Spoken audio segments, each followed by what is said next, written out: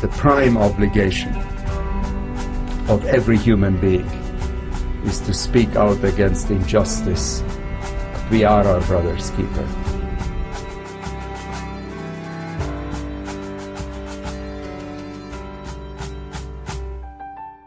You're listening to The Keeper, brought to you by the Lantos Foundation for Human Rights and Justice. I'm Katrina Lantos-Sweat. Thank you for joining us for the final episode of our special Solidarity Sabbath podcast season. Over the course of this season, we've had the chance to look at the pernicious problem of anti-Semitism through several different lenses. It has been a fascinating journey, and if you haven't already, I encourage you to go back and listen to the first 4 episodes. We chose to release this final episode on August 19th, World Humanitarian Day. The United Nations calls this day a global celebration of people helping people. There are numerous examples of humanitarians throughout history who have given so much of themselves to fight anti-Semitism or to protect the Jewish people. One of them, the Swedish diplomat Raoul Wallenberg, helped save our foundation's own namesake, Tom Lantos, during the Holocaust. Wallenberg, one of the world's great humanitarians, ultimately gave his life in the pursuit of saving the Hungarian Jews. But not every humanitarian's contribution to the world is as dramatic as that of Wallenberg. Sometimes humanitarians accomplish great and lasting service to humanity through small and simple acts. Today, we bring you the story of one such humanitarian. One of the initiatives of the Lantos Foundation is something we call the Frontline Fund. Through this fund, we seek out human rights activists who are literally on the front lines of various human rights fights. Ordinarily, we try to devote those frontline funds to small grassroots heroes who are perhaps not well known, but who exemplify the best in human decency and a willingness to go beyond their own comfort zone to right a wrong that comes across their path. Years ago, we came across an article about a German woman, Irmela Mensa-Schramm, who had quietly taken it upon herself to remove every pro-Nazi, anti-Semitic sticker, poster, or graffiti that she came across. There was no organization backing her, no funding from any government agency. Just a decent, good-humored, brave woman with a bucket, a scraper, and an inner moral compass that we should all seek to emulate. Needless to say, we reached out to support her through our Frontline Fund, and we're proud and honored to do so. But proud is not a word that one is likely to hear from Irmela about her work. Indeed, it would be hard to find a more modest, straightforward, and humble hero than this charming, earnest, silver-haired lady. I think you will agree after listening to the conversation I was able to have with her, speaking through a translator. Irmela, in 1986, you began what really in many ways I think has become your life's mission in a very unplanned way. Can you tell us about the first Nazi sticker you removed and why you did it? Also ich habe das erste Mal ihn ja gar nicht sofort. The first time she saw a sticker was at the bus stop right across the house she lives. And in the morning, she was not really ready for it, and she felt helpless. But she realized what it was, and she had no idea how to react to it. When she was sitting in the bus, she felt ashamed that she didn't do anything about it. And this was the start that she felt she has to do something about it. On the sticker, it was Freedom for Rudolf Hess. Nee, also ich denke, das ist das Schlüssel. When she came home after 10 hours, the sticker is still there. And she was almost happy that nobody was first removing the sticker. Then she realized, okay, now this is my chance to do it. Doing nothing, you can't achieve anything. She removed the sticker, of course, and she was happy about it. And she removed every evening stickers in this area where she lives. And after 14 days, there were no stickers anymore. And obviously, whoever it was, they gave up.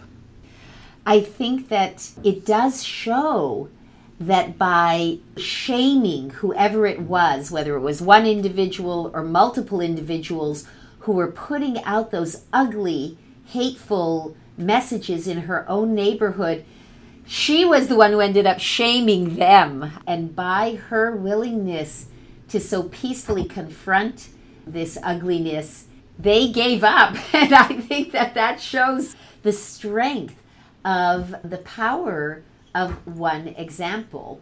If the reports I've read are correct, by now, 30 plus years later, she's removed nearly 100,000 expressions of hate. And they haven't all been as easy as stickers. Sometimes it's painted graffiti. How did this moral cleanup operation evolve? Das kann ich genau sagen. Also ich zähle seit... From the beginning, she didn't count it. But she is counting the stickers since 2007. Since she removed more than 82,400 stickers. Wow. These are just the stickers. There are still graffitis and all the speeches on the wall, the symbols. And if she counts all together since 2007, she counts between 130 and 140,000 targets. Am I correct that she began this work in 1986? So if she's only been counting since 2007, the number of symbols and stickers of hate that she has removed must be closer to 250,000 or 500,000. It's unbelievable. Yes. She's collecting the pictures now and she is documenting it, and she has 103 files full of documents. She met somebody just across the street at the bus stop again, at the same bus stop she found the first sticker. He asked her, would you also erase a sticker or a graffiti that says, I love you? She said, no, I wouldn't, because I think somebody meant me for what I'm doing. She tries always to see the positive things, if possible. And it sounds like it really grew very organically, that once she started, she saw more and more need and just continued her work. Ja. Ich habe gemerkt, ich brauche dafür einen langen Atem. You're right, it grew.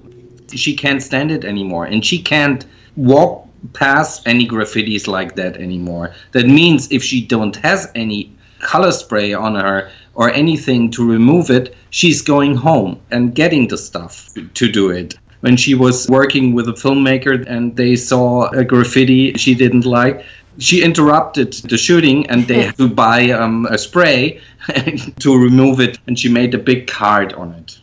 Irmela, I just need to tell you, many of us, when we see something wrong, we have an immediate impulse to do something about it. But sadly, the vast majority of us don't act in that moment. And as time intervenes and ordinary life intervenes, that impulse we had to correct that wrong, to remove that hate, sort of lessens until we just end up not doing anything. So your example of not being able to stand it, your example of even interrupting filming with a team of filmmakers to say, you know what, we're going to deal with this right away, is so powerful as a lesson to millions, I believe tens of millions of very good people out there who would like to follow your example, but procrastination and just not acting in the moment becomes the means of avoiding acting at all.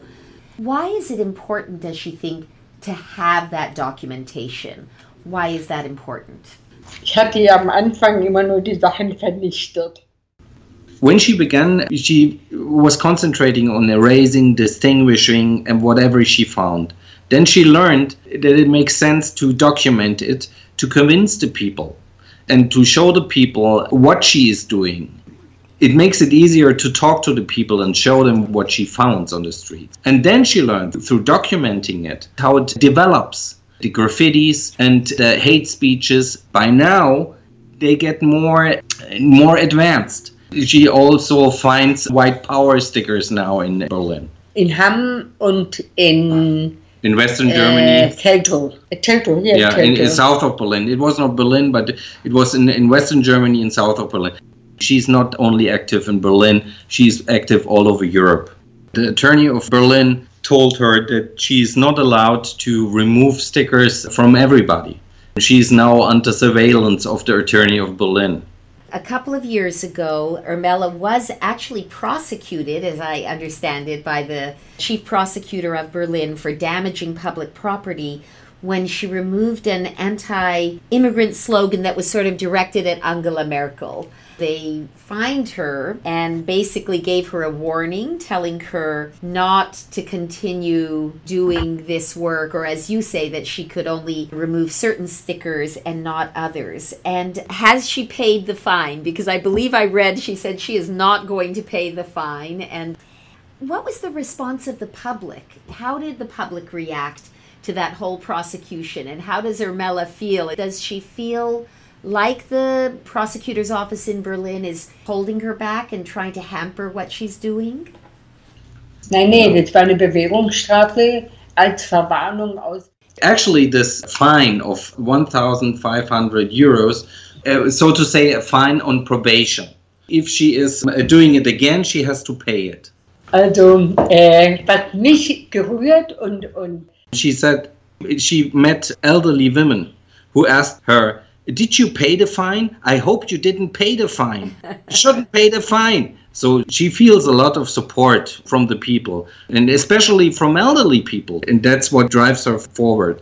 And in court, she said to the judge, she said, "I won't pay. You can do what you want. Just send me to prison. I take it as a vacation. I didn't have a vacation." She's facing 2 new trials right now, but she feels strong about it. And her opinion is that she has a responsibility for what she does, but also she feels a responsibility for democracy.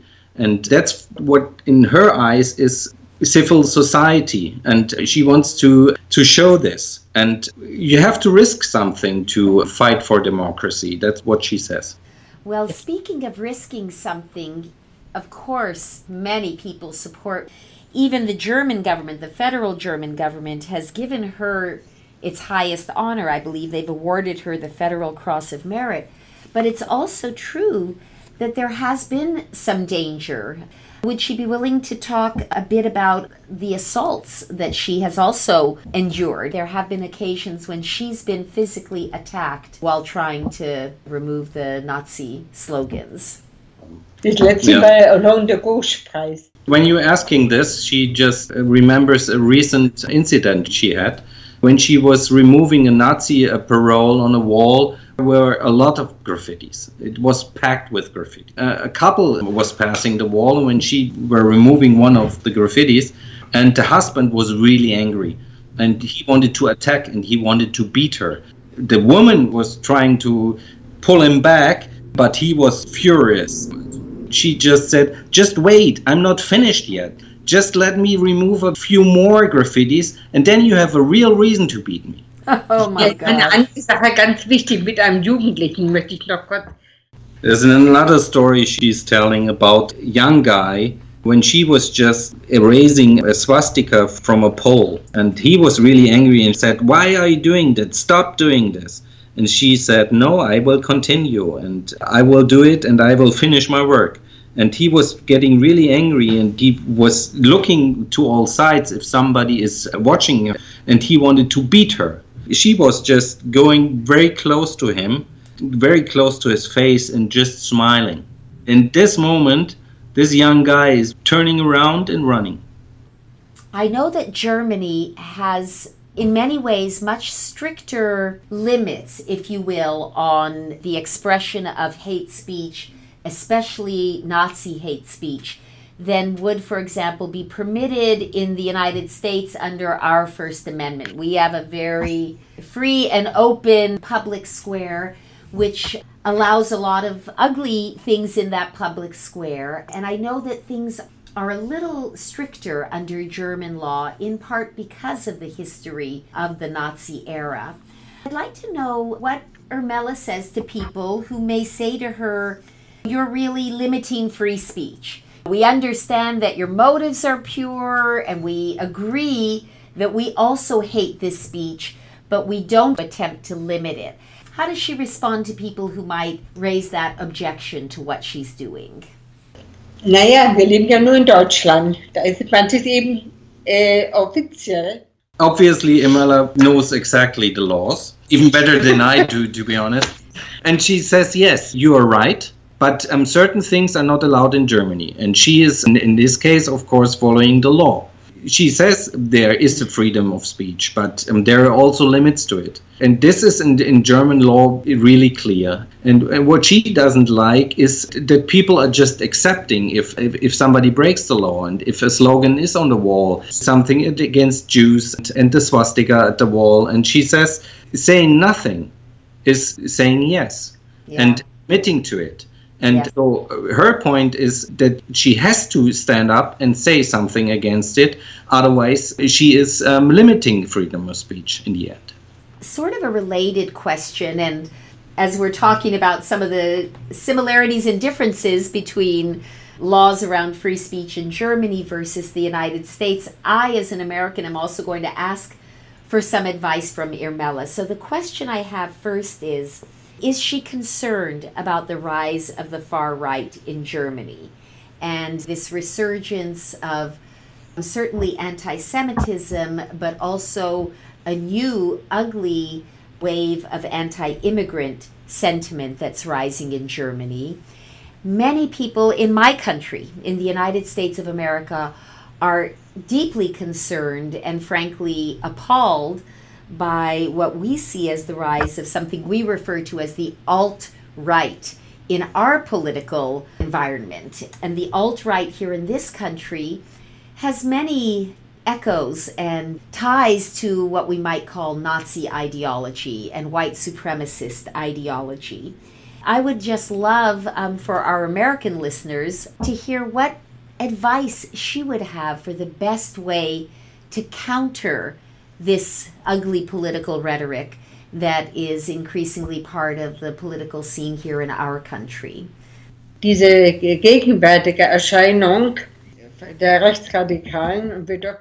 She says, of course, she doesn't like what's happening, and development in all the countries is really dangerous in her eyes. It's not only anti-Semitism. She also says she sees the same thing in Muslim movements, and she refuses to be hateful against people who have other beliefs. One of the refugees is feeding her cats when she's away, distinguishing swastikas. She refuses to put all the Muslims in one pot. If you don't have the laws to do something up against it, she says, it's a civil society who has to stand up. And therefore she uses this picture as a symbol where just this black woman is standing up in front of the right-wing people in Italy. It's a question of a brave civil society and a question of brave people who stand up against developments like that. There's a chance to get it under control.